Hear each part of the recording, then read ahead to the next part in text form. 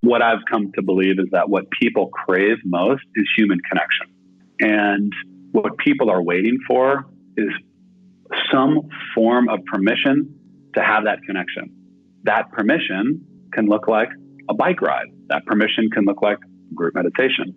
Where this becomes extra powerful is when that group of people are contributing to something together, like a mass meditation. We all need to be quiet and participate in that way for it to work. Or if we're having a group conversation at a Medi Club, that when we break up into the small groups to share, that people are taking the time and presenting the courage to share their own story, right? When we're contributing to the greater experience, we start to feel like we're needed in some way. And it creates a sense of purpose. It creates a sense of contribution that I believe we all want most, and what I think is missing from so many of our lives and our careers. That is meditation leader and founder of The Big Quiet, Jesse Israel. And this is episode 308 of Better Than Yesterday. Better than yesterday.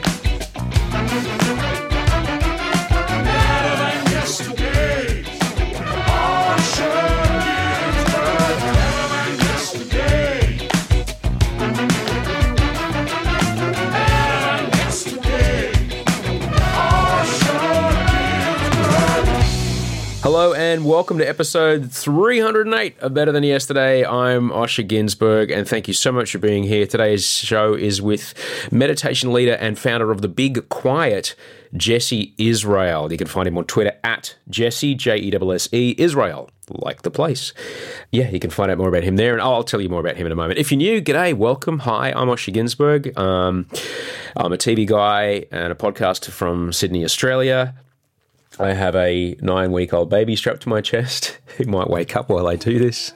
Yeah, there he is. And this podcast is simply a conversation to hopefully help you make today a little bit better than yesterday. No matter what, in the next hour and a bit, you are going to hear something that'll make you think, oh, I never really considered it like that. And hopefully today becomes a little bit better than yesterday. That's what we're here to do. That's what we've done here for the last 307 episodes. There's plenty more to check out. I hope you're good. I hope you're well. Hello from a blisteringly hot spring day in Sydney. Not a summer's day, a spring day, 35 goddamn degrees. And the middle of summer is 3 months away. Yeah, I'm not going to lie, it's tough. Warm days are tough for me. But speaking of warm days, just the other day it was 34 degrees, so a little bit cooler, 34. Still miles away from when it's normally this hot, which is January, and it's October.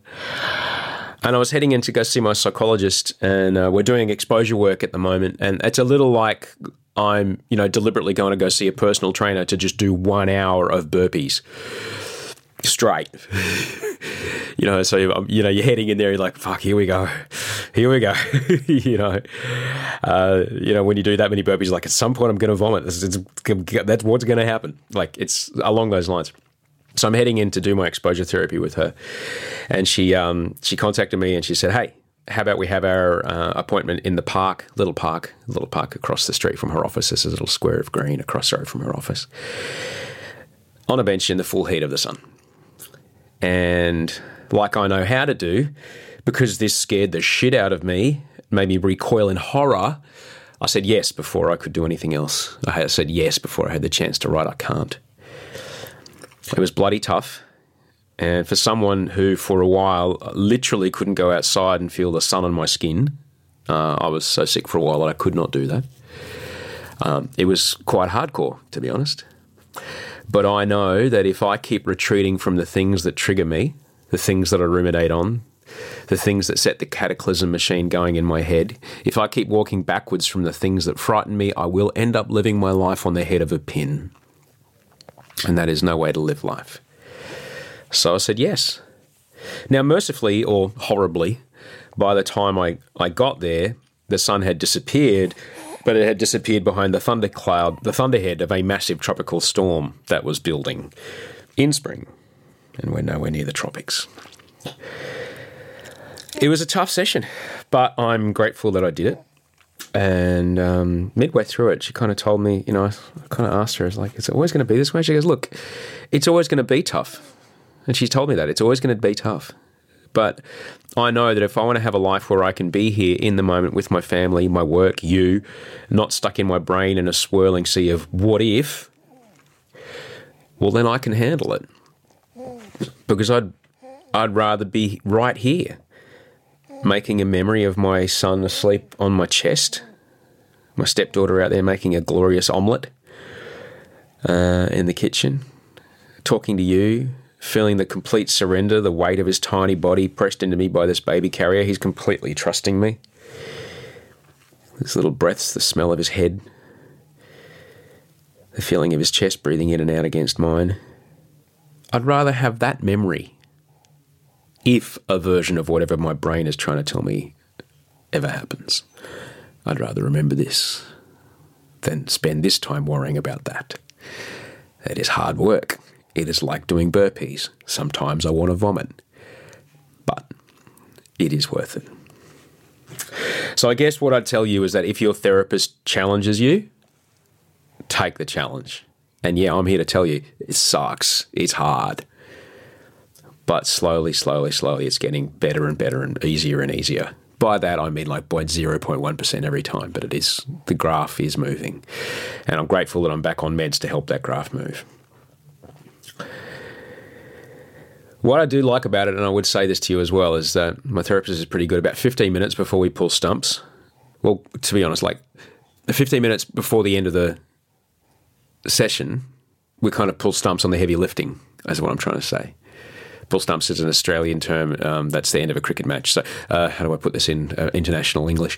About 15 minutes before the end of the session, we transition out of the heavy exposure stuff, and she starts to then talk me back down and debrief me a bit so that I'm able to get back on my scooter and ride home without tears in my eyes and my heart beating through my chest. So if you're going to do this kind of stuff, make sure you find a therapist and talk to your therapist about making sure that they then prep you to then go back out through the airlock into the outside world again. Very important. I did want to thank everybody on iTunes for reaching out. It's an extraordinary help here at the show when you do let somebody else know about the show, when you tell someone to listen, when you recommend it, when you show them how to download a podcast app. And just let them know about the show. And like the next best thing you can do for us is leave a rating and a review. So thank you very much to Jace, who left 5 stars. Thank you. Incredibly inspiring the way Osher speaks with his guests as well as himself, and how each person discussing issues so openly and honestly makes this podcast the best I've ever listened to. It makes me rethink my attitudes and views and inspires me to make changes I never even knew I needed. A huge, definite must listen. Well, thank you. Tattooed Lady Mama says, Osher really sets the bar for a great podcast. I enjoy the depth of conversation with his guests and have been introduced to some great humans. I really enjoy Osher's honesty about his life and the frankness in his interview style. Also, as a new mum, I love hearing the occasional little bub noise in the background. Wow. Thanks, Wolfie, for helping out there. There's a few butt pats. Hang on, here's some butt pats. There you go. Seriously, I'm like we have this crib. It's called a snoo, and we strap him into it, and it basically wobbles him while he sleeps. And if he starts crying, it wobbles faster. And I'm the human snoo. When he starts to stir, I just start jiggling my body. Anyway, I had another one here from JDL, who wrote, I've been listening to Osher's podcast for nearly a year. It's honestly so refreshing to hear someone as honest as he is about mental health. Osher provides a unique perspective on life, and I can't thank him enough. Whether I'm listening on the train or at the gym, he's always there to change the way I think and feel towards a more positive light. Thanks for all that you do. P.S. New theme song has grown on me, and I can't get enough. Me neither. New theme song is from Mike Mills, also known as Toehider, Toehider on the internet. He's extraordinarily good at what he does, and we do love him here. And I will say, while I was on the rating system in iTunes, I did check out the ratings for the new podcast I'm doing with Charlie called Dad Pod. And I've got to say a big thanks to Justin, who reviewed Dad Pod. I have a new favourite podcast. I was looking often, waiting for this to drop, and was not disappointed by my own self-generated hype when it did. It's the perfect Venn diagram cross-section of the things and people I enjoy. I am a dad. I enjoy the company of these gentlemen. It makes me laugh. It makes me reflect. But my main takeaway from Dad Pod is maybe, with this podcast, Charlie might be able to make a profit. It's a long-standing TOEFOP joke that they never make any money. But thanks very much, Justin. Many, many thanks. Thanks to everybody that also sent out a picture of where they're listening to the show, just take a photo of what you're looking at, and send it to me. It's the killer. I love it. Katja sent a great picture. Just prepping my dinner for the family while listening to your reflection about your visit to Robinvale and the crisis affecting our farmers. Suddenly much more aware and thankful for this bounty of veggies that, let's face it, my kids will probably complain about. It's a great looking salad. Nice one, Katja. Thanks very much. Send Dosh your email at gmail.com if you need to get them through. Sarah sent a cracking one of her on a lunch break. Love hearing the newborn Wolfie gurgles and dad pats. Oh, he's starting to stir. All right, buddy, we'll get you some bottles in a sec. Thank you, Sarah. That's a cracking lunchbox you've got there. Nikki sent an email. You and I are about to clean out this totally out of control pantry together. Might take a couple of episodes. Love your work.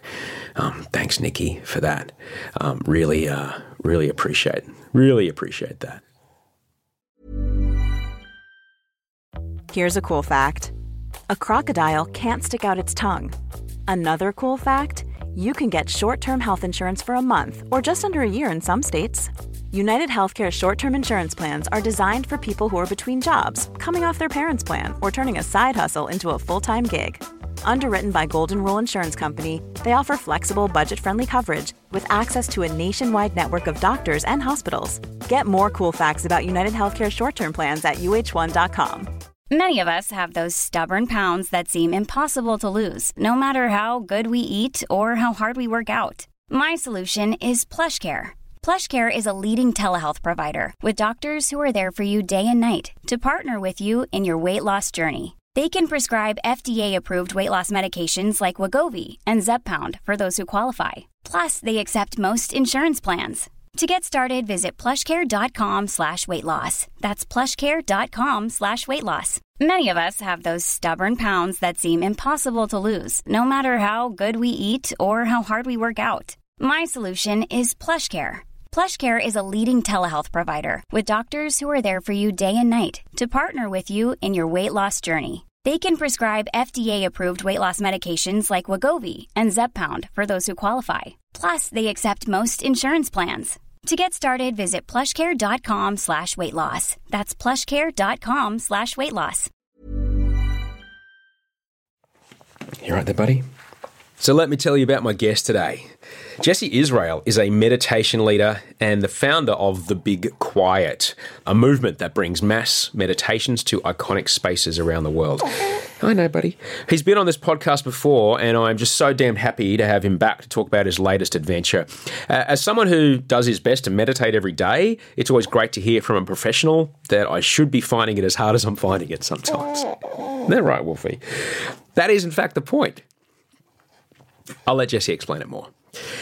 Now, if you've heard about the science behind meditation and why it's a good idea, this chat will hopefully get you over the line to get going on a daily practice. We talk a bit about bicycles as well, which is great. If you like what you hear, you can find out more about Jesse on Twitter. He's Jesse Israel at JESSEISRAEL and also thebigquiet.com. Jesse and I caught up over Skype from his home in NYC. It's a phone call, but I hope you'll persevere and appreciate the quality of the conversation versus the audio quality. So enjoy this conversation with Jesse Israel. Jesse, good morning. My man, it's been way too long. It's been way too long. Hello from Sydney, Australia. Hello from the little office in our apartment, which we've just painted the walls of because there's a baby on the way, Jesse. Woo-hoo-hoo! I had a feeling. I had a feeling. Yeah, man. What part of New York are you in? Wow. Hold on. Before I answer that, how close to baby time are we? Well, as of this recording, we're 15, just under 15 weeks out. Wow, really close. Yeah. So, yeah, it's the kind of, it's a little like when you're, the only way I could describe it is in the Northern Territory here in Australia, it's pretty loose, pretty frontier. There's no speed limits. Okay. So you go, fuck yeah, I'll just drive. And so you can, they recommend you do about 130. So I was doing about 140. All right. Which is in miles an hour. It's probably, I don't know, it's coming up on 90. All right. It's fast. Okay. The corners come at you pretty quick. And then you realize like, oh, wow, I'm going way too fast for this. So I'm feeling that. That's what it feels like at the moment. It's like, I know the feeling, bro. we're gonna get a stroller and we're gonna get a bassinet, and they're like, which what? It's happening. Yeah, it's great. That's life in full speed right there.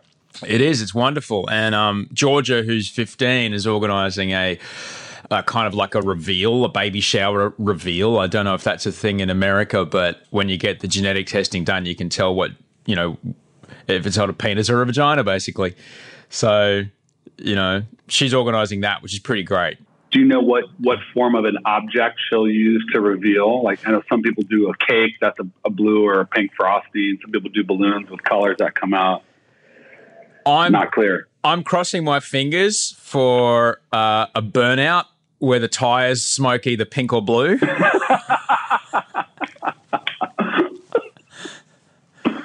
Brilliant. It would be an interesting business model, actually. Creative baby reveal. Too true, man. Well, I don't know. Like, as long as it's human and healthy is really all I care about, Jesse. And if it comes out with a penis and all it wants to do is wear dresses, then that's what's going to happen, and it's going to be awesome. If it comes out with a vagina and all it wants to do is, you know, dig ditches and order people around, then that's what it'll do, and I just don't care. I love it. That's it. That's the makings of a special dad. Well, I've been George's stepdad for 5 years now. You know, I understand that a lot of parents want their kids to be a certain thing. Their kid's going to be whatever their kid is. They'll be guided by the guiding principles that you demonstrate. They won't do what you tell them. They'll do what they see. So I guess all we can do is allow this kid, just like Georgia, is like, as you grow up, you're going to be exactly who you came out to be. We're just going to hopefully show you by the way that we behave the kind of, you know, the limits of, you know, how you interact with other people that will hopefully give you the best experience of what it is to live in a society, if that makes sense. Yeah. I mean, I think it's a nice perspective. My feeling is we can only be so lucky to have our kids feel like they can fully express themselves. You know, what a gift, whatever that may look like. Hopefully they feel comfortable to do that. Yeah. Well, we're pretty lucky to live in a part of the world where it's okay for them to be whatever they want to be. You know, we just only a year and a half ago voted marriage equality is go for it in Australia, and which is great as a nation for having that. And so that's pretty great to be able to grow up knowing that. I mean, there's people close to me who grow up thinking, I'll never get married, so what's the fucking point? I'm just going to trash myself and I'll just go out on the pills every weekend because why should I care? I'll never be able to participate in this society the way it's set up for everybody else, so fuck it. And now these same people are like, oh, wow, look what I can do now. Now it's important to save for a house. Now it's important to... Yeah. It's kind of interesting. Now, just for people's, you know, to get people up to speed, you know, you and I have known each other for, I'm going to say nearly 10 years. I think we met in 2011 or early 2012. We met in early 2012, January 2012. Did we meet through the Summit boat? I was on that boat, but I didn't meet you. We met for the first time at the Summit ski hill. Oh, that's right. Yeah, it was one of those, how do you know Jesse? Oh, we were on a private plane together. That was one of the more interesting weekends of my life.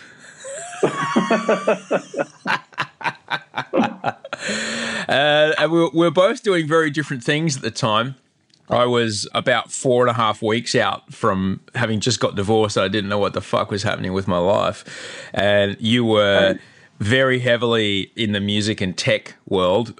People will have known your story. They've listened to your show on the podcast before, which I'm really grateful for that you came around and we had a good chat about where you're going. Now, tell me, the last time we heard about the Jesse Israel story, meditation was a part of it, but you were definitely very much in the tech space. What happened? Well, let's see. The last time we spoke, I believe I was just beginning to transition out of the music industry. Does that sound right, or was I still running the label?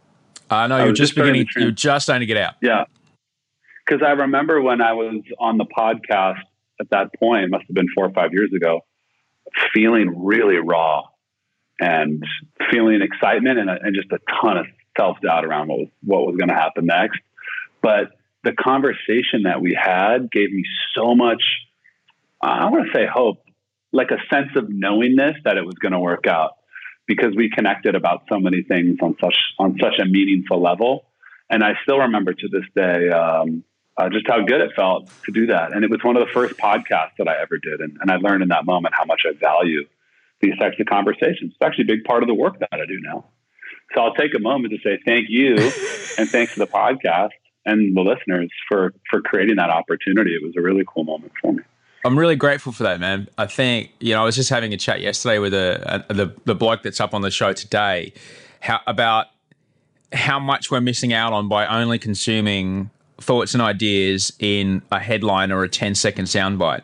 We're missing so much. We're missing so much. And it's not even the full picture. It's, if I showed you, in Australia, we have this very famous painting in the National Gallery by Jackson Pollock called Blue Poles. If I showed you a 10 centimetre by 10 centimetre chunk of it, you'd be like, okay, I'll get it. It's abstract. Great. The thing is 10 meters wide and 5 meters tall, You got to stand on the other side of the room and look at it for a while before you go, oh, right. And the same way, I think that communicating thoughts and ideas through just tiny little bits, little tweets, little Facebook headlines just doesn't give us the picture, and our reactions are inappropriate for what's actually going on. Yeah. Yeah, I think that's true. I think it's becoming a lost art form to really just be, one, present to a full conversation or to a full experience around a transmission of knowledge or a transmission of an experience that's being shared.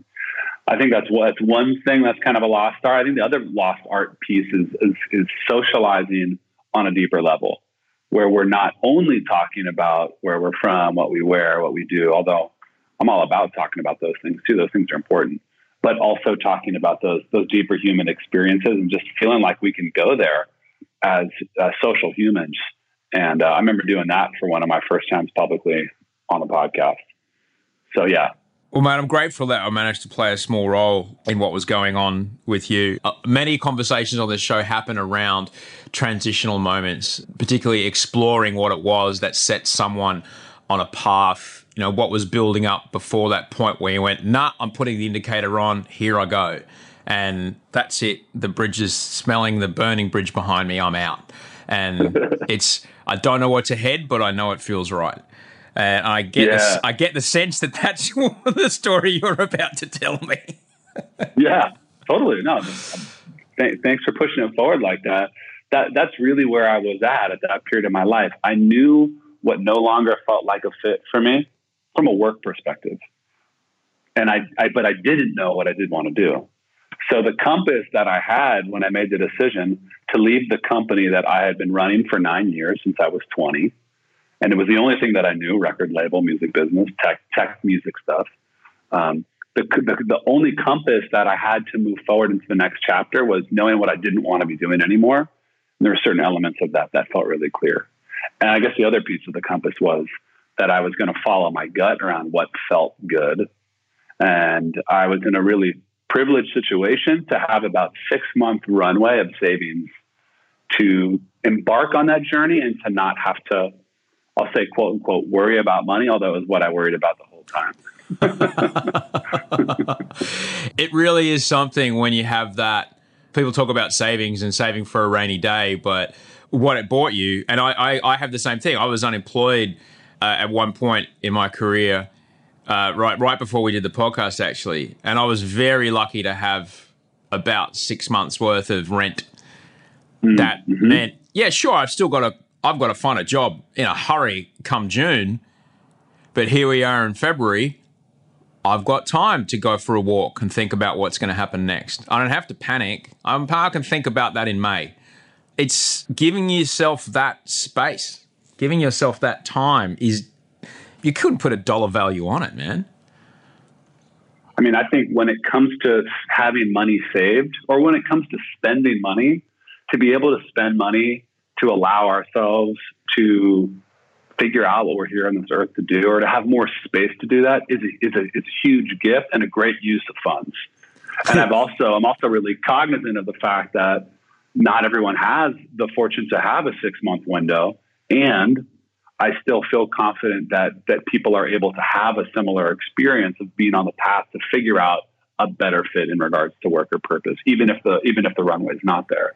But yeah, like for us to be able to have that, so huge, so grateful for it. So what did you do in that time? What was the day after like? What did you do? It was the strangest feeling because I started my label when I was a sophomore at NYU, and my whole existence in New York was around doing something, either being a student. Well, really, the first year I was in New York, I was a student, and then the second year forward, I was running a business pretty much full time. For a couple more of those years, I was still a student, full-time student, full-time running a label. I graduated NYU. I went right into running the label full-time. And so I'd always really been doing something in my time in New York City. So there I was 29 years old, and it was the first time in 10 years that I wasn't, it was the first time ever that I wasn't really giving myself to something, because even before NYU, I was giving myself to high school. So it really was the first time in my life where I didn't have anything to do. And I woke up and I was able to enjoy it for 2 weeks. Really, that's it. And, I messed around. I went on a bunch of dates. I was, single man at the time. I ate a bunch of good food. I hung out with friends. I went on adventures. I had one or two other friends who were in between work, and we took some great bike rides. It was really beautiful. Then I started getting in my head and starting to freak out. I did a lot of comparison. It was this thing I hadn't really experienced before. Whereas maybe because I identified so much with the success of running a record label, I always felt good and grounded in who I was as a career person. So I didn't do much comparison. But here I was at this period of my life where I was no longer identifying with that work because I had moved on from it. And I realized that so much of my identity was wrapped up in my career and in my success, and not really identifying with it in this period of transition. It became really easy for me to just go on social media and look at all my peers and go, damn, they're continuing on their paths. They're continuing to move up in their jobs and boost the valuations of their startups, and felt behind and started to really question my worth in comparison to my peers. And because of the advent of social media, which had, been around for a few years at that point, it made it, I'd say, extra easy to go there, to that place of comparison to my peers. I'm sure you've talked about this a lot on the show. And it was tough. So I had to keep myself busy. It's a dangerous thing, Jesse. And, we talk about, that time in your life. And I was 39. Well, I'm 10 years old. What, you're 35 now? I'm 34. 34, yeah. So I was 10 years older than you when that happened to me.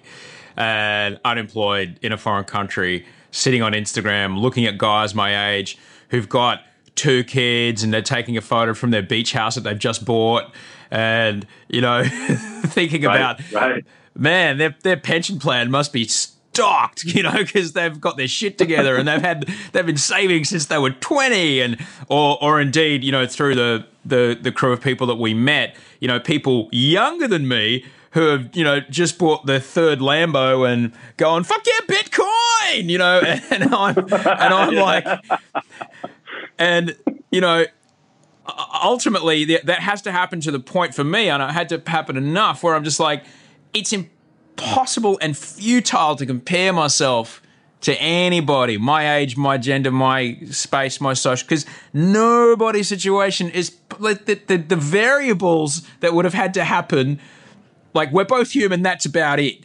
The variables between us are incomparable, but it is so easy when we're looking at the greatest hits on Instagram, when we're looking at that drone shot that they got their friend to fly over and get, like, that's not real even that's not real. But it can stab you in the heart, man. I know that feeling. Oh, totally. And I think about how many other people are going through that same experience. Every second, millions of people going through that same lived experience while using something like Instagram. And I feel for people. I've been able to build tools to make my experience online a more enjoyable one as I'm consuming and as I'm sharing, but still, very much get affected by it. Even feeling more grounded in a career in a different period of my life, I still feel that. And I gotta say, I'd say more times than not, I probably feel a little shittier after I load Instagram than before. And I saw a recent study that showed that it's pretty common, right? The study looked at people moods before they opened and then after, just with I think it was as small as 15 minutes of use, and how the mood decrease occurred, pretty consistently for people. It's so interesting. And for me, like, I don't think it's about not using social media. I just think it's about shifting the way that we look at it, shifting the way that we use it, shifting our relationship to it, which I'd be happy to talk about at some point. Oh, mate. But it just doesn't feel sustainable any other way. Mate, I listened to Sam Harris and Roger McNamee, and then I read Roger McNamee's book, and within 10 days, every Facebook product's off my phone. I'm like, I can't possibly compete. My addict brain cannot compete with the AI that is 100% designed to keep me hooked. Varying the rewards of, showing, like, hacking my attention in such a way, I can't do it. So I've got someone to look after my Instagram for me now, because not everybody has that, but I've just taken it off my phone. Right. It's gone. That's great. Yeah, it's great. That's great. Yeah. What a beautiful thing to be able to do that, by the way. Because I'm not at a place where I have someone fully running mine. Yeah. I found some middle grounds that have been so helpful for me. I turned off all notifications on my phone. So the only way to get through when my phone says in my pocket or sitting on my desk is if there's a phone call. But besides that, my screen always just says the time, and it's been such a beautiful change. I also turned off my badge notifications for most of my apps. So I check on my own terms, and I tend to check texts and Instagram DMs in batches as opposed to as they come in. And that's been such a game changer for me. Good on you for having the control to do that. I don't have that. I tried all of those things, and then I'm still, every time I had a moment when no one else was in the room, like my wife walked out the room to grab something from the cupboard and walk back, in that 8 seconds, I would be on there masturbating my brain, looking for the serotonin, trying to find that little, trying to get that, just jerking my brain off, looking for people. Love me, love me, love me. Where's the likes? Like, I couldn't stop doing it. So I had to take it off.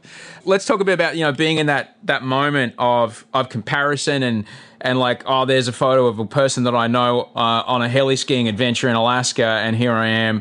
I've got no job. What am I doing? I better do something. Where do you begin to start exploring as to which way you're going to point the steering wheel, Jesse? I started looking at the things that felt fun and energizing to me.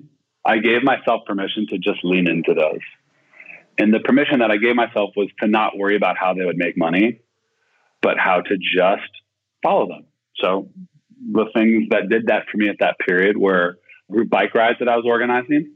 I was a couple years into a bike club called the Cyclones, something that I started doing. Yeah. Oh, I just flashed a gang sign. I just flashed a secret gang sign at Jesse, because I'm toying with the idea of opening a Sydney chapter of the Cyclones. We may yet do that. Oh, that's right. We may yet do that. I forgot we talked about that. Yeah, we may yet do that.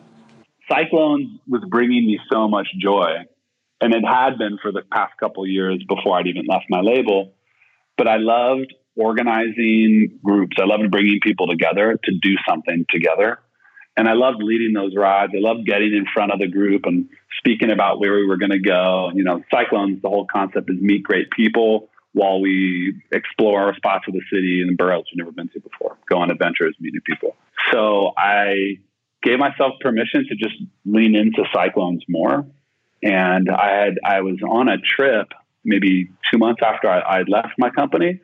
I was on a trip. I went to Africa, and I was traveling around, and I got to spend some time working at a small rural school, and met a bunch of students who had these major commutes. They were walking about 20 miles round trip. I'm not sure what that translates to.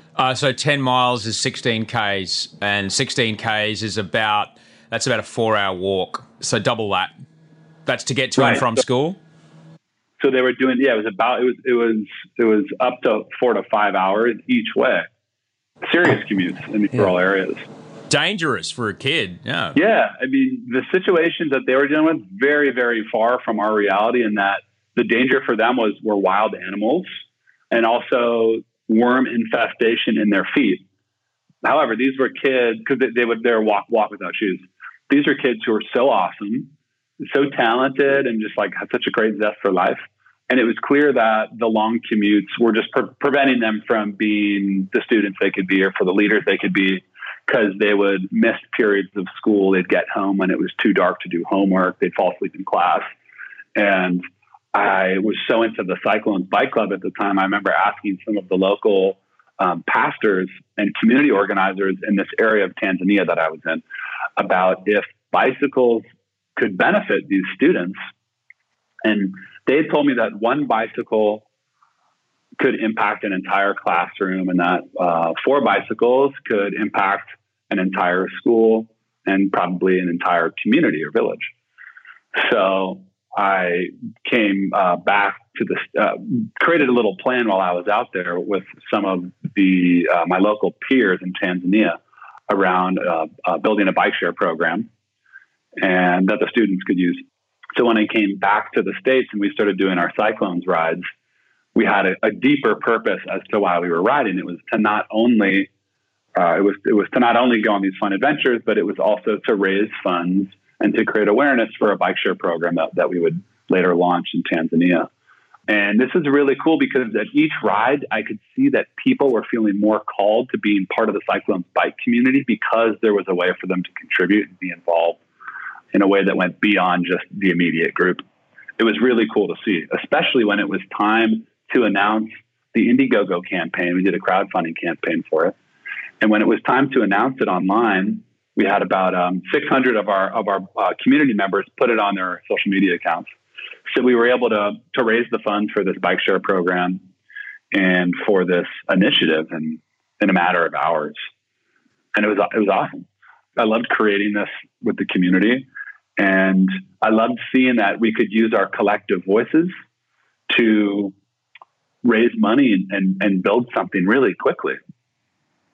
So that was a really fun way for me to give myself to something. And we made a great video that's still online when I was able to kind of lean into my film study skill set and really got to lean into community building in a cool way. We wound up launching the program. We did bike share program in 5 schools, helped a ton of students. And then with the extra funds that we raised, we were able to launch bike shops run entirely by women who are trained as bike mechanics. And those have become sustainable businesses. So we have 2 bike shops in rural Tanzania that are still running and making money today that employ locals and help locals in their endeavors with better transportation. So that was a really fun way to put my time to some new stuff. Oh, that's just fantastic. And my kid G, she's just come back from Southeast Asia, and she was there on a volunteer trip, and something very similar. They gifted a bike to a kid who she was essentially having to sleep at school because the walk was too far.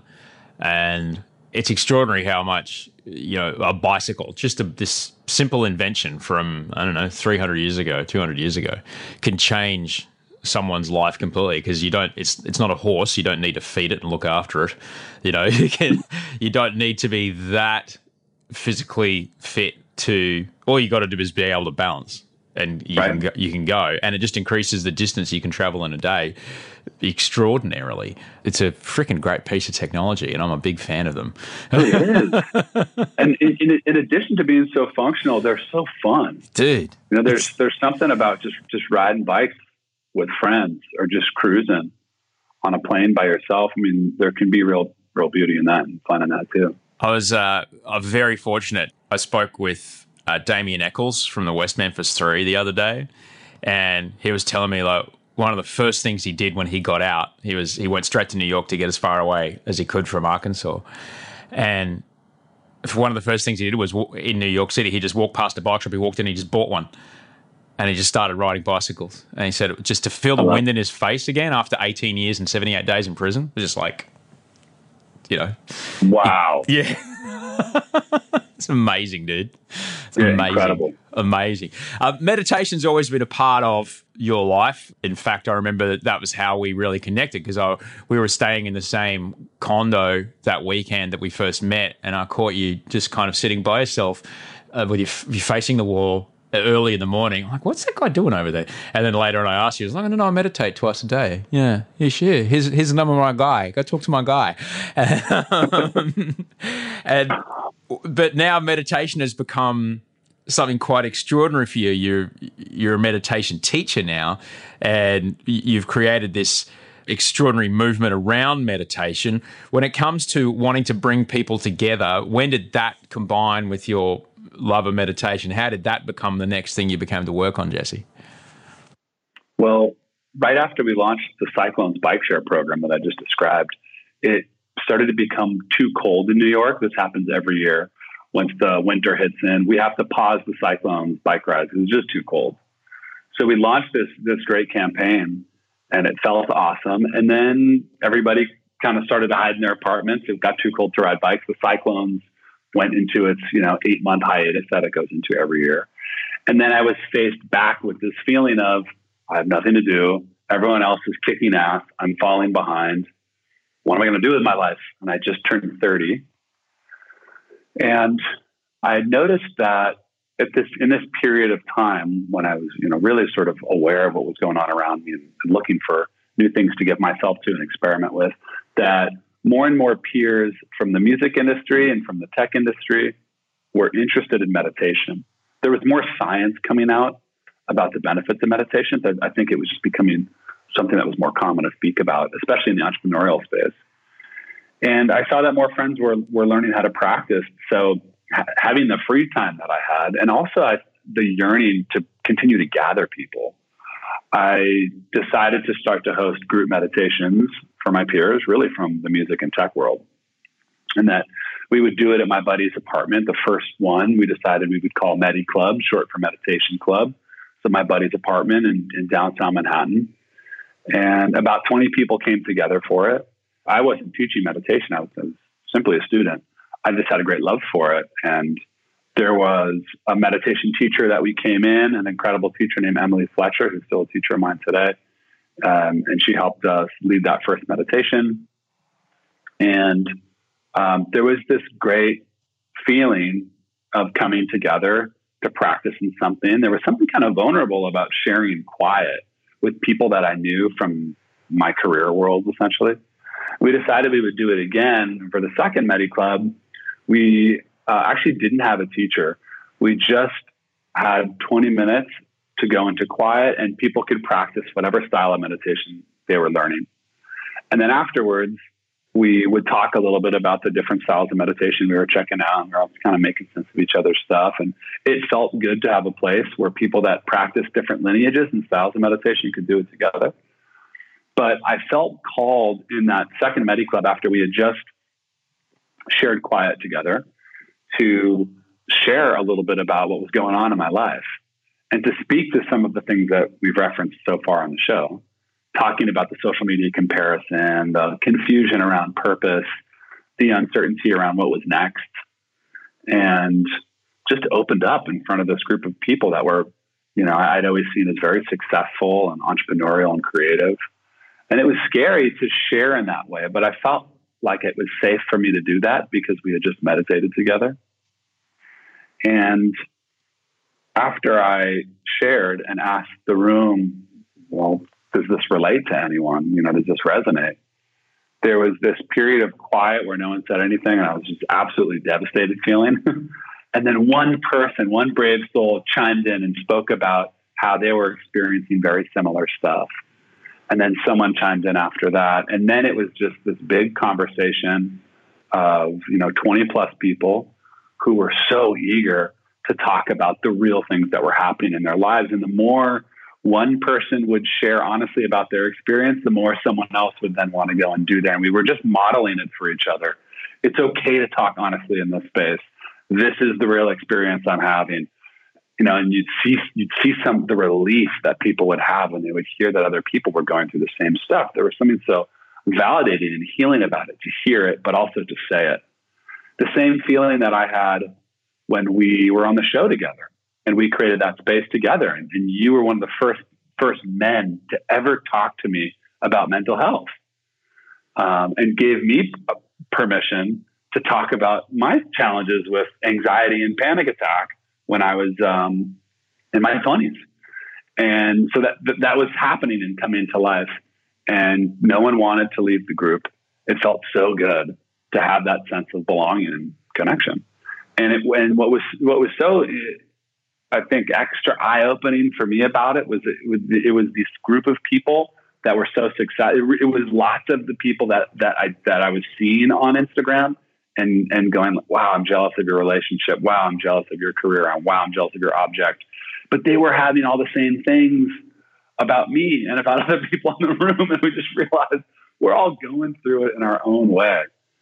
And hearing that we were all going through it in our own way together created this sense of support. It was so valuable. So we decided that we would continue to do that every month. And MediClub started to grow. And we didn't have a website. We actually still don't have a website for MediClub, but we didn't have a website. We didn't market it. It just was a word of mouth thing. And after a few months, we would have 100 plus people standing room in my buddy's loft. And we realized that something was working and that there was an opportunity to take the values of that experience, the sort of key ingredients of what made that experience special, and spread it with the city at large. And that's how The Big Quiet was born. I was on an arts board in New York here called Summer Stage. And what they do is they have festivals in 18 different city parks throughout the summer season. And I presented and pitched to the board that the MediClub community, which is a couple hundred people at that time, could host a mass meditation at Summer Stage at the Central Park venue, which is this legendary stage right in the smack center of Central Park, where some of the great bands of our time have performed, and that we could do a mass meditation there before one of the performances that summer. And they went for it. It was incredible. They really took a risk with us, and they backed it. It was the first time the City Parks Foundation of New York backed something like that in Central Park. And we were able to go to the MediClub community, and I was able to say, hey, we've got this venue. They're going to allow us to have 1,500 people. It's going to be free. It's going to be fully staffed. And I to the MediClub community, said, what can we do to make this great? And in the same way that we rallied the Cyclones to put together different components to make our bike share program a success, the same thing happened within the within the MediClub community. And these pods formed. People who were doing social media in their careers created a pod to do social media for the first Big Quiet, and to do PR, and a pod form to do, stage logistics and production. It was really cool to see people use their gifts in this way. And in the same way that when we announced the Cyclones bike share program, we used our collective voice to really blow it up. We did the same thing with the Big Quiet, and we announced it, and a bunch of us spread the word about it. We got some great press. There was a killer feature in the Wall Street Journal about the MediClub community and this initiative that we were bringing to the city. And we filled up all the spots, and sure enough, we had this great experience. It actually rained at the first Big Quiet, but gently, and it was in the summertime. And it was actually really beautiful to bring all these New Yorkers together from different boroughs to come and have this moment. And then these incredible bands performed. There's some of my favorite bands that summer that happened to play after us at the Big Quiet. And it just felt really good. And I continue to give myself to that work. It wasn't making money at the time. We didn't charge for anything at that point. But like I had said earlier, it was energizing to me, and it was fun. And that was the main reason why I gave myself to it. It was also totally terrifying and uncomfortable, probably more uncomfortable than anything I'd done before. Hosting these group gatherings, speaking in front of groups, sharing vulnerably, especially as the MediClub group started getting bigger. And then hosting the first Big Quiet in front of this large group, being on stage at Central Park. These were actions that sat on my biggest trigger points and fears. Before I started meditating, I had serious fears around public speaking, and getting in front of groups in this way. It's the type of thing like I would lose sleep over before I'd have to present. When I was in college, I couldn't sleep the night before I had to give presentations. So here I was doing, creating these experiences in very vulnerable settings with people. So it was energizing and exciting. It was also totally terrifying. And it was an opportunity to lean into fears. But I started to learn this feeling, which was before sharing at MediClub, before getting up at the Big Quiet, I'd have this feeling of, I just want so badly for this event to get canceled so I don't have to get up in front of the group. But I would lean into it and have that experience and that connection. And then on the other side of it was this incredible power and magic energy around giving myself to something that was out of my comfort zone, but that really was in line with my gifts and what I think I'm on this earth to do. And that became a really important pattern, right? The fear and then that incredible, fulfilling, energizing feeling, and then the fear and then the fulfillment, and the fear and the fulfillment. And I still experience a lot of it, not to the extent that I used to, but I still experience a lot of that. But not to get too far ahead, it became something that I knew I wanted to continue to give myself to. So I started to lean into it. And what was so crazy was right around the period of time when I was about to run out of money, I started getting consulting gig opportunities to help businesses that had raised a little bit of money to create meditation communities. This is when the meditation studios and the meditation businesses were just starting to pop up in New York. So because I had been giving myself to this hobby around building community around meditation, I started getting paid consulting opportunities to help other people do it for their businesses. And it was the coolest feeling to start to get paid for this thing that I really didn't have a skill set for before I was just doing it. And here there was a way to start making money to do it. It was a pretty cool feeling. And it was able to create a bridge for me financially. It's not like I was swimming in it, by the way, but enough of a bridge financially to keep doing it. And I then had the courage to start to charge for and place value on the experiences that we were creating through MediClub and the Big Quiet, which at first felt like such an evil thing. People would say, and some people still say this, charging for meditation, that's wrong. Or paying for these types of experiences is wrong. Very, very small percent of people, because the majority of people said, hell yeah, I'll pay for this. This is one of the most important things that I'm experiencing socially. I'd love to pay $20 or $30 or whatever the price point may have been to have that experience. So then I started to bring in some revenue through charging for this thing that I was spending so much time on and that a bunch of volunteers were working on. And soon we were able to start to hire people, and I was able to build a small team and take a small salary for myself. And then MediClub continued to grow. Big Quiet continued to grow. We started getting these invites to do the Big Quiet at venues that I dreamed of when I ran my record label. Madison Square Garden reached out to us about doing the first mass meditation at the arena. That was incredible. We've done Big Quiet under the Big Blue Whale at the Museum of Natural History. We did a Big Quiet, the top 3 floors of the One World Trade Center, which is the highest point in the Western Hemisphere. It's the largest public event they had done there. 300,000 people tuned in online.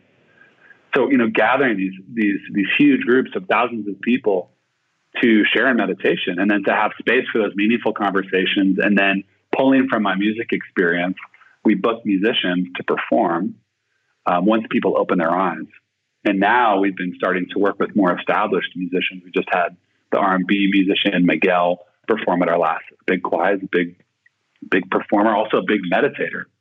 So we're able to align with incredible cultural icons who are using their influence as musicians to also create awareness for things like meditation and community and the Big Quiet. And it's been a really cool blending of my former career and the things that I liked about that part of my career, gathering people to celebrate music and working with people of influence in positive ways. And this other new sort of skill set and work that I love doing, facilitating public experiences, public speaking, guiding meditations, sharing, telling my story vulnerably, but in a way that creates learnings for other people and for myself. And it's been really cool to have them come together. And, now from a career standpoint, we've been really blessed to have the Big Quiet be a platform where we work with some of the biggest brands in the world, which used to be something that I thought was evil, just like how I initially thought charging was evil. But now I've been realizing for the past couple of years having these huge brands use their resources to create experiences like this, to spread the opportunities for people to learn meditation and to engage in these, different ways that we're creating through the Big Quiet. It's like, if brands are going to spend money on stuff, I'd like to help them do it authentically in this capacity. So we get paid by brands to do that. And we work with brands at our events. We charge tickets for our events, a very similar model to a music festival. And I also am now, I speak publicly and go into Fortune 500s. I speak about community building leadership, and I lead mass meditations at companies, which I love. Last week, I flew to Atlanta to lead a mass meditation for 100 Coke employees and executives. Such a blast. And this has become my work. I'm still very much in process as I make sense of how to continue to build it and scale it and turn it into a lucrative business. And there's still a lot of work to do. Two things I just want to stop you and just ask you about. Firstly, number one, the pattern you described at feeling the fear, doing the thing you're afraid of, and then the next time it comes around, it's not as it's still frightening, but it's not as frightening this time around. There is something that I talk about, and it comes up on this show time and time and time again. Yeah, it's always going to be scary. It's just a little less scary the next time it happens. But the only way to make that happen is you just got to fucking do it. You just got to do it. Right.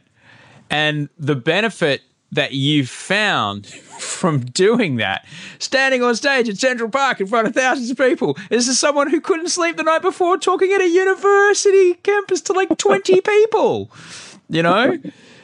I get that. I get public speaking is a terrifying thing for many people, and you just did it anyway.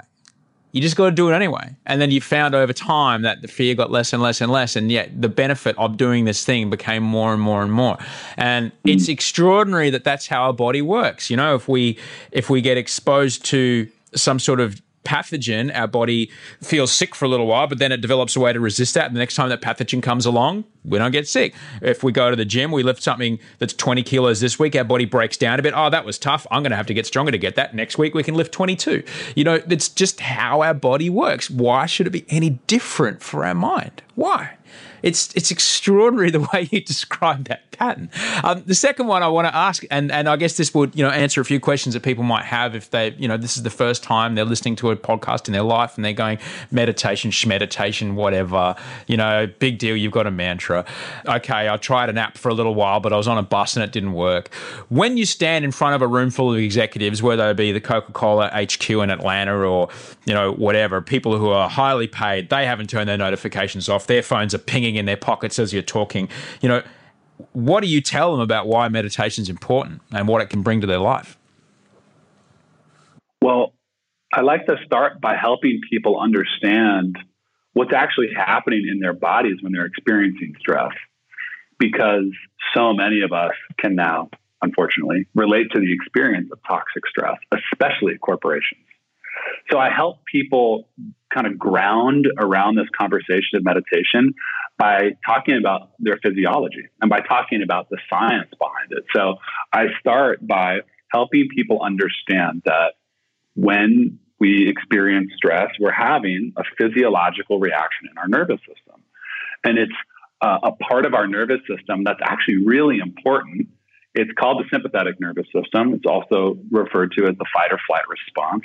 And it's this part of our physiology that was incredibly valuable when we were hunters and gatherers, which is how we've existed for the majority of our time as a species.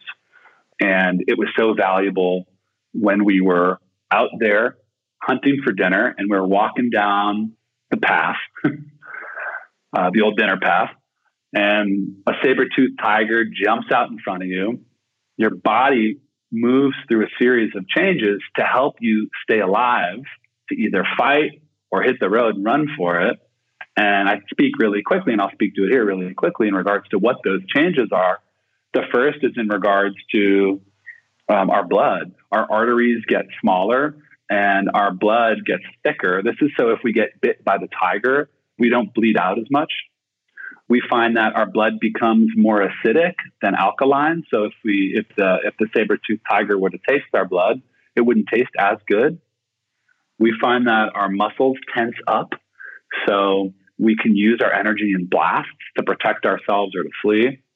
Our reproductive system fully shuts down. Our digestive system fully shuts down. This is so we can use those two things, which actually generate a tremendous amount of energy. When they shut down, we can use that energy to our survival. So it's really valuable when we are maybe going to be attacked by a predator. Now, today, really just about 15,000 years later, after having lived and experienced life almost for 1 million years in this other way, right? So only 15,000 years now, we've been doing it a different way. Today, we experience that fight or flight response, that experience in the nervous system getting triggered regularly. A bad email creates that feeling in the stomach. Most of the experiences that I described in our physiology occur in that exact same moment. When a taxi drives by and honks loud, we have that exact same physiological reaction, thinking that it's a saber-toothed tiger. And if you live in a modern city like New York, an individual is likely to have the fight or flight response triggered about 25 times or more in a single day. Now, when we feel the fight or flight response, when we feel that feeling in the stomach or that, I want to hit that taxi for, honking at me, we may only feel it for a few minutes, but what science shows is that our body actually shifts into that physiological change for about an hour. So for lots of us, if we're experiencing the fight or flight trigger 25 times in a day, our bodies are constantly in fight or flight mode. And when we start to look at what this means for our health, we can start to make sense of why we have some real issues around our physical and mental health as a people. For one, the number one killer, at least here in America, of individuals is heart disease. We're talking about what happens from a physiological standpoint, arteries getting narrower, blood thickening. Heart attacks are the number one killer for Americans. A lot of this has to do with stress. Heart disease wasn't really a thing just a couple hundred years ago. We look at how often our stomachs get upset. We think about all the acid that's released into our system. It starts to have a really negative impact. Our bodies get into a state of constantly trying to stay alive, even though we don't really need them to do it. But because they're constantly trying to stay alive, our bodies are very much awake. So although we may feel exhausted because our bodies are always running in overdrive, when it becomes time to go to sleep at night, many of us have insomnia and great challenges sleeping, even though we feel so exhausted constantly. So I think when you pair that with the bar that's been set so high in the workplace, or really just in our modern lives, to constantly be hustling, do the quotation marks for that, to constantly be achieving, owning, posting, getting it, doing, it's totally becoming unsustainable. And the amount of toxic stress that we're experiencing on top of our bodies hurting in these ways is a lot. Up to about 90% of doctor visits are now related to stress. This is very real.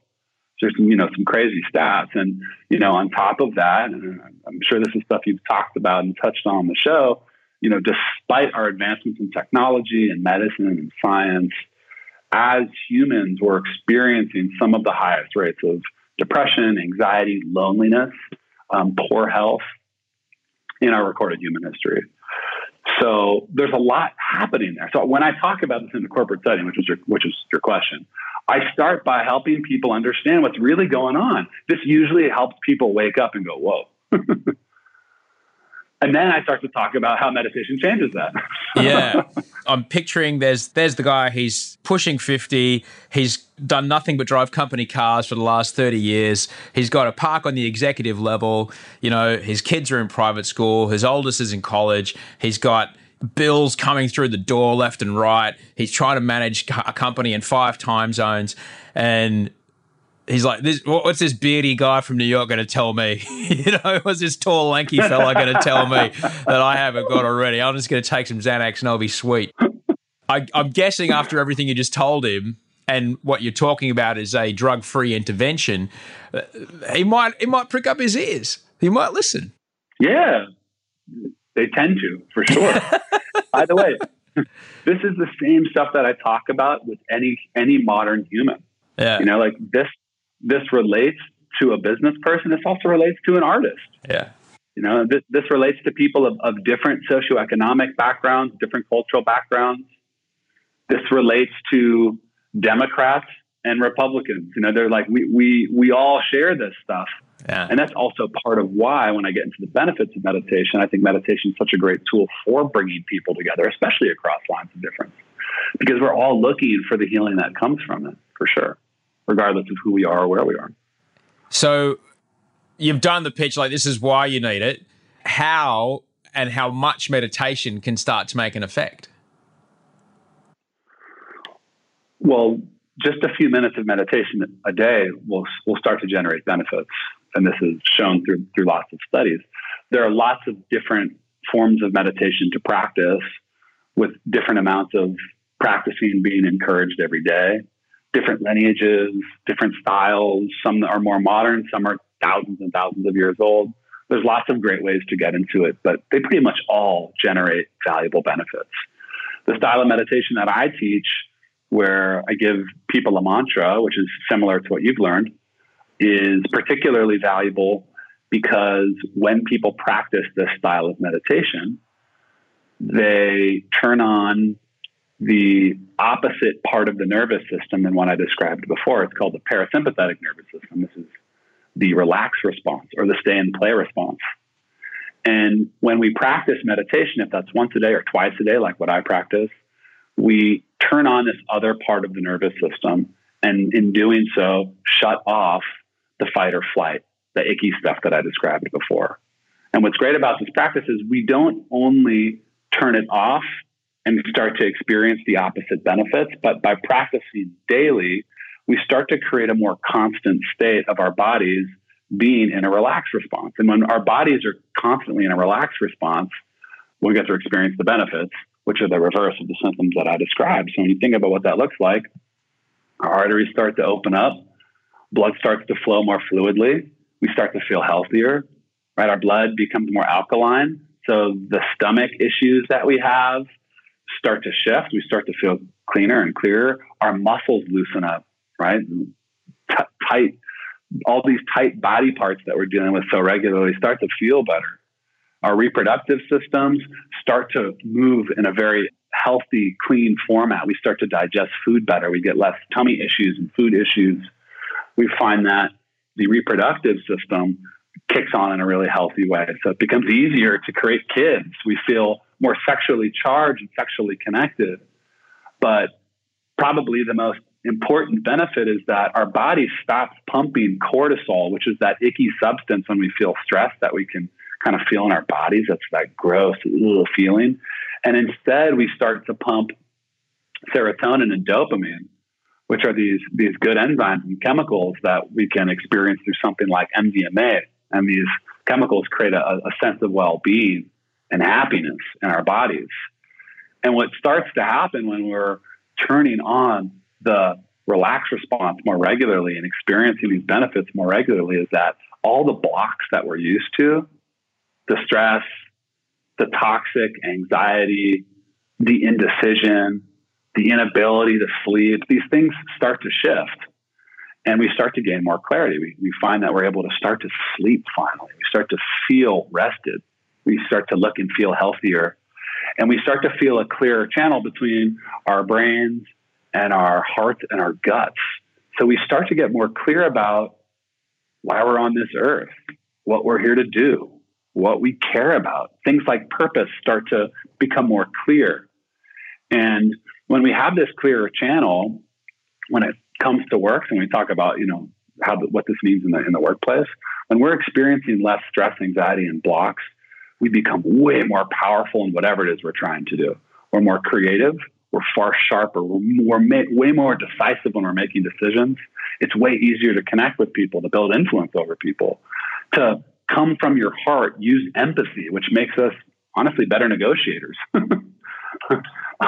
And without a doubt, better leaders, right?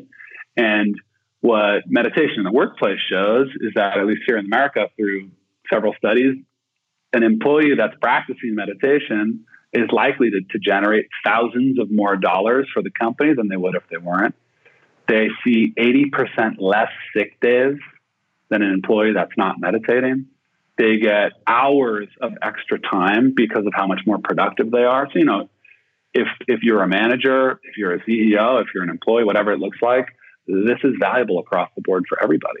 But when you're just a person, regardless of what it means for the performance of an organization, and you get to live your life with more clarity, with more connection to power, right? With more of an ability to give our gifts to the world around us, life starts to feel more colorful. It starts to feel more fulfilling.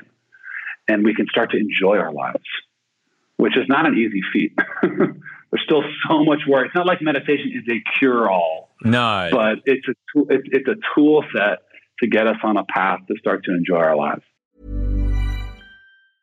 Hey, I'm Ryan Reynolds. Recently, I asked Mint Mobile's legal team if big wireless companies are allowed to raise prices due to inflation. They said yes. And then when I asked if raising prices technically violates those onerous two-year contracts, they said, "What the f*** are you talking about, you insane Hollywood ass?" So to recap, we're cutting the price of Mint Unlimited from $30 a month to just $15 a month. Give it a try at mintmobile.com/switch. $45 up front for 3 months plus taxes and fees. Promo rate for new customers for limited time. Unlimited more than 40 gigabytes per month. Slows full terms at mintmobile.com.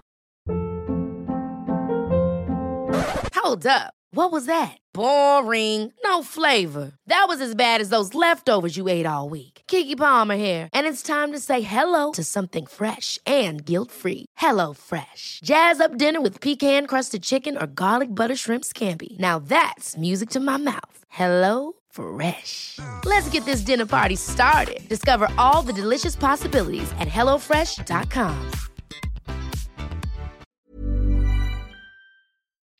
When you talk about meditation, people may have heard about it if they've been exploring it. Like, I don't have time for an hour of Vipassana in the day, or I don't have time to spend 10 weeks sitting on my ass at the Vipassana course, or however long it is. Like, it's a long time. 10 days it is. It's 10 days.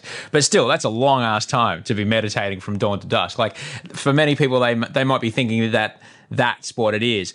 But then on the other hand, I'm sure there's people listening who have downloaded an app and they've tried it and it's just too hard. It's just too hard. Their brain just goes and goes and goes and goes. So what would you say to people who are like, every time I try, I sit there, I listen to Andy Puddicombe and his beautiful voice.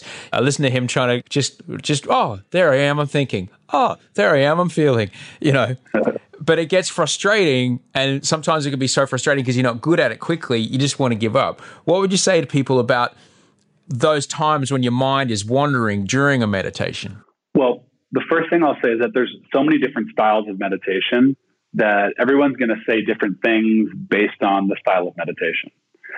In regards to this experience that you just described, which is the thing I hear the most, right? Which is, it's hard, I'm not good at it, it's not for me. What I remind people of is that the practice of, I'm using my quote fingers here, clearing your mind of thoughts is incredibly challenging for a non-monk. For a person that lives a modern life, like most of the people I'm guessing are listening to this podcast, or that can relate to the experience that you described of it feeling hard, this is totally natural. It's actually a really important part of what we need to experience when we practice. This idea that meditation is only successful if we're clearing our brains and if we're not thinking and we're Zen is a myth. It's a total myth. And there needs to be a reframe around what it means to have this practice. To go back to your analogy before of the gym, to me, that's like someone going to the gym and lifting some weights and being like, I feel sore. I'm not good at this. Working out's not for me. It's like, no, that's actually how it works. When we strengthen our muscles, we have an experience to it. It's not necessarily seamless. So understanding that, having that experience of my mind is wandering, I'm going back to my breath, or my mind is wandering, I'm going back to my mantra, or I'm going back to the word thinking, whatever the different practices, whatever it teaches, understanding that process is the practice of meditation. It's just so important for people to reframe it so we can be easy on ourselves, so we can be gentle, so we can practice these practices effortlessly. Because I've been doing this for 8 years and I still have meditations all the time where my brain's racing. But what I've learned is that's beautiful. That's the experience my body needs to have. A lot of times it's a form of releasing stress. So the first thing that I tell people is be easy on yourself. Let go of the expectation that meditation needs to be a certain way and understand that's great. The other thing I say is try different styles of meditation. If one app doesn't work for you, try another one. If a Buddhist style of meditation doesn't click, try a Hindu style of meditation like Vedic meditation or TM. There's lots of different styles of meditation to practice out there. And there's not one type that's right for every single person. Everyone's got their own fit. Between the cycling and the meditation, the through line for me and what you've done, and obviously with the music as well, you bring it together, is bringing people together, standing in the same room as someone that might be a stranger to you at the start of the night, and then someone you're familiar with and you feel comfortable with by the end of the night. As a society, I feel that we've forgot that that's what we used to do, that's how we evolved. We evolved to be around people, yet we spend so much of our time isolated. We build houses, we build buildings where every single person has a room. That's not the way we used to sleep. We all used to sleep in the same room, all right? And we isolate ourselves from each other, and yet people are flocking to these moments. They're paying to be somewhere where they can be with other people that, they can feel safe around and go, oh, here I am. Different faces, different expressions, different tones of voice, different smells, different conversations, different walks of life. I think that this has wide-reaching effects, man, not only on our own health, but to be honest, like our democracy, the idea of kind of groups of people organizing more and more to be together is a powerful thing and is discouraged under some leaders. So that's a really interesting thing. Have you noticed people are just as excited about being in the same room as other people that feel the same as they are about I get to meditate? Yeah, I love that you're pointing this out, because this has been one of the most interesting and powerful learnings over the past few years for me since I've been doing this community building work. It's seen that what I've come to believe is that what people crave most is human connection. And what people are waiting for is some form of permission to have that connection. And what I've seen is that permission can look like a bike ride. That permission can look like group meditation. Back when I did the show, I think I was running my cheeseburger club then. That permission can look like 10 men coming together to have a burger. People just need the permission to gather around some shared purpose, and then from there to have more of a human experience, less of an isolated experience, an in real life human flesh experience, and not only social media experience. And where this becomes extra powerful is when that group of people are contributing to something together, creating something together, like a mass meditation. We all need to be quiet and participate in that way for it to work. Or a group bike ride where we need to all come together and rally as a crew to get to the destination, or to pause the traffic on the street so we can all ride by together. That, or if we're having a group conversation at a Medi Club, that when we break up into the small groups to share, that people are taking the time and presenting the courage to share their own story, right? When we're contributing to the greater experience, we start to feel like we're needed in some way. And it creates a sense of purpose. It creates a sense of contribution that I believe we all want most, and what I think is missing from so many of our lives and our careers is we're not needed. We're not contributing. So many of us don't feel like we're contributing in a way that feels valuable to the greater good. So when we're able to create microcosms of this, if that's a cheeseburger club or if that's a 2,000 person mass meditation, that people are getting an experience that they don't only yearn for, but they know in their DNA as the way of existing, again, from how we existed in tribes. When we existed in tribes for so many years, the way that we survived was by contributing to the greater group. We relied on each other for survival. And if we didn't all step to the plate and contribute in some way, we were fucked. And science shows that in the same way that I mentioned, some of these good bliss chemicals get released when we meditate, when we contribute to groups, when we participate in groups, when we cooperate with other people, oxytocin is released, which creates a sense of well-being and happiness. So our bodies actually get something good from contributing, from giving back, and from being a part of something in real life. And one other stat that I learned recently, which I think is so interesting, is that longevity research has shown that individuals that are part of an in real life community that has either a faith-based or a spiritual-based foundation that gathers a minimum of 4 times a month, that the individuals in that community are likely to live up to 14 years longer than someone who wasn't a part of that community. So just to be really clear about that, it's a community where people can gather at least 4 times a month, and they're talking about themselves, not just, the usual stuff. People that have that in their lives are likely to live 14 years longer than someone that doesn't. It's crazy. And what they're seeing is that loneliness in its current state of epidemic, which it's in, is a killer. It's dark, but it's real. And the other thing, and then I'll pause on this for a second. The other thing I find to be so interesting about loneliness, right? We're talking about the opposite of when people gather around a shared purpose. The other thing that's so interesting to me about loneliness is a recent Cigna study, which is a group that puts out a report regularly about social connection and social isolation.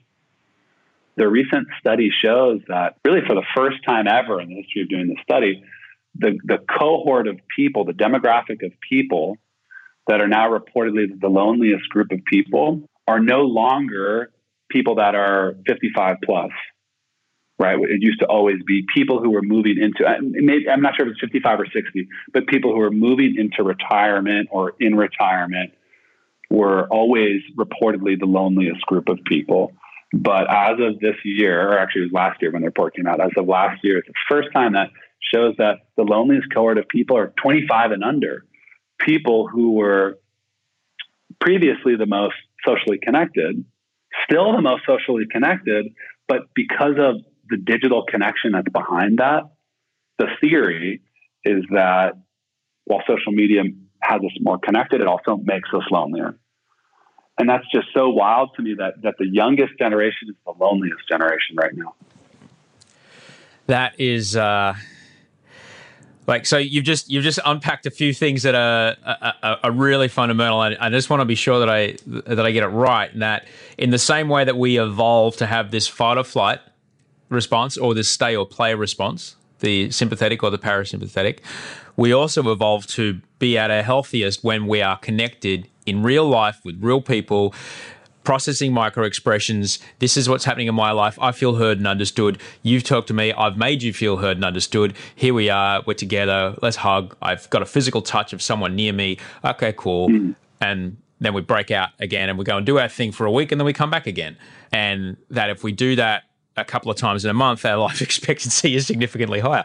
I can totally get why the illusion of being hyper-connected under the age of 25 can make you feel important or whatever. But what I see in the young people that are around me, I see that they're in their phones so much that they daren't leave the home in case they miss something that's going on and can't respond straight away. Don't want to stray from the Wi-Fi signal just in case they can't write back to that streak. And I totally get that, which is why I guess for young people, why something like social sport can be super important, or, it's not my bag, but if it's for you, like church can be so important.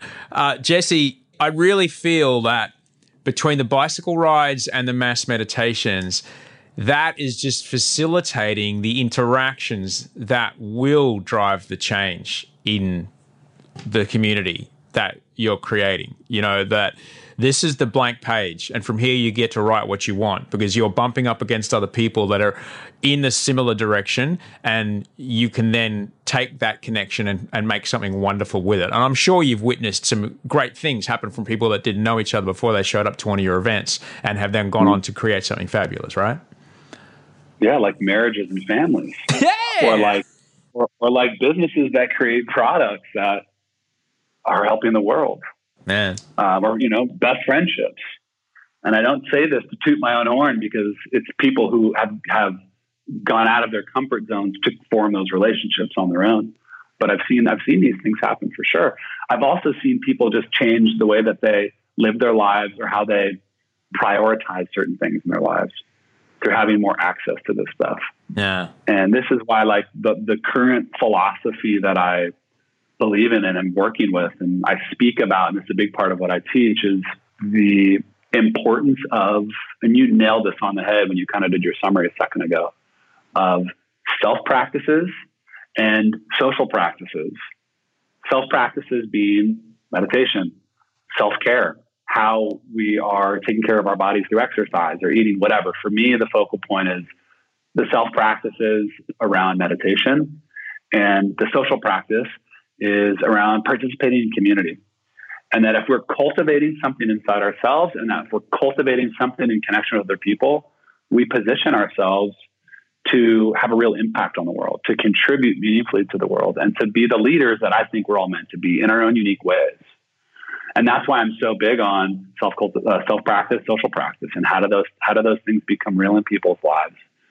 So, they can do what they're here to do. It's not easy to do either one of these things. This is part of why it's so needed right now, especially at a time where there's a conception that meditation is hard, or that self-care is soft, or only for, hippies, or at a time where the experiences that people could get through social practices like religion are not really clicking with our generation.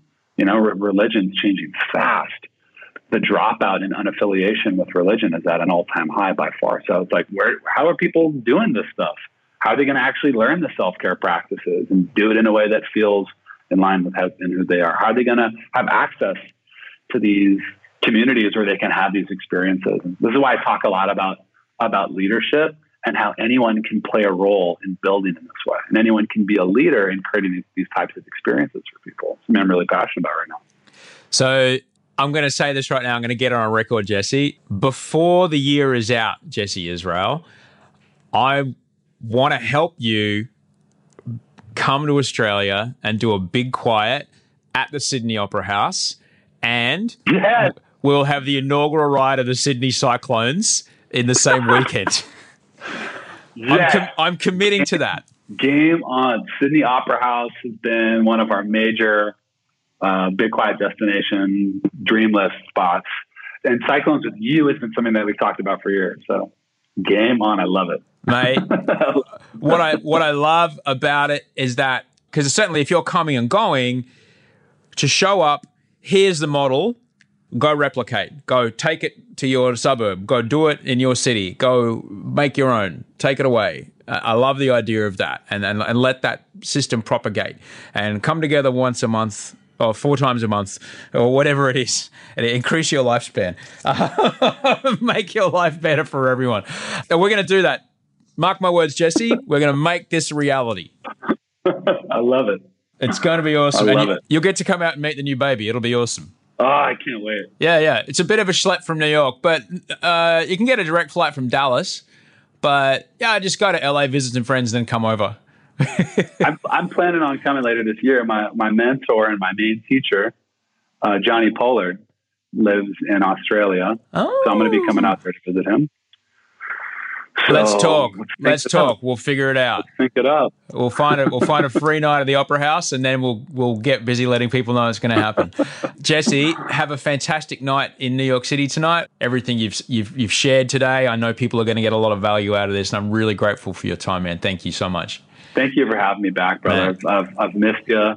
It's an honor to return to the show. And let's do it again in 5 years. Mate, it'll be quicker than that. All right. I'm going to send an email right now to action what I just proposed to you. All right, brother. Sounds great. That was Jesse Israel. If you like what you heard, you can find out more about what Jesse's doing. thebigquiet.com. He's also on Twitter at Jesse Israel, JESSEISRAEL. And yes, I've already started asking around about how I can make a mass meditation happen at the Sydney Opera House with Jesse. So trust me, I'm working on it. Now, you know me, I like to try and do the things I say I'm going to do. So we're on the way. So thank you so much for listening. Hope you had a great week. If you've not checked it out already, remember Dad Pod goes up every Wednesday.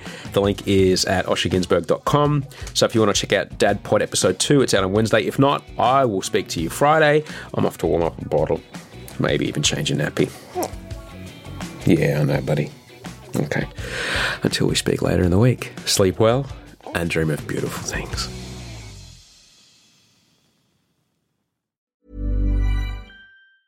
Planning for your next trip? Elevate your travel style with Quince. Quince has all the jet-setting essentials you'll want for your next getaway, like European linen, premium luggage options, buttery soft Italian leather bags, and so much more. And is all priced at 50 to 80% less than similar brands. Plus, Quince only works with factories that use safe and ethical manufacturing practices. Pack your bags with high-quality essentials you'll be wearing for vacations to come with Quince. Go to quince.com/pack for free shipping and 365-day returns. Hold up. What was that? Boring. No flavor. That was as bad as those leftovers you ate all week. Keke Palmer here, and it's time to say hello to something fresh and guilt-free. Hello Fresh. Jazz up dinner with pecan-crusted chicken or garlic butter shrimp scampi. Now that's music to my mouth. Hello Fresh. Let's get this dinner party started. Discover all the delicious possibilities at hellofresh.com. When you make decisions for your company, you look for the no-brainers. And if you have a lot of mailing to do, Stamps.com is the ultimate no-brainer. It streamlines your processes to make your business more efficient, which makes you less busy. Mail checks, invoices, legal documents, and everything you need to keep your business running with Stamps.com. Seamlessly connect with every major marketplace and shopping cart. Schedule package pickups and see your cheapest and fastest shipping options from different carriers, with rates up to 89% off USPS and UPS rates. And with the Stamps.com mobile app, you can take care of mailing and shipping wherever you are. Make the same no-brainer decision as over 1 million other businesses with Stamps.com. Sign up with code PROGRAM for a 4-week trial, plus free postage and a free digital scale. No long-term commitments or contracts. That's Stamps.com. Code PROGRAM.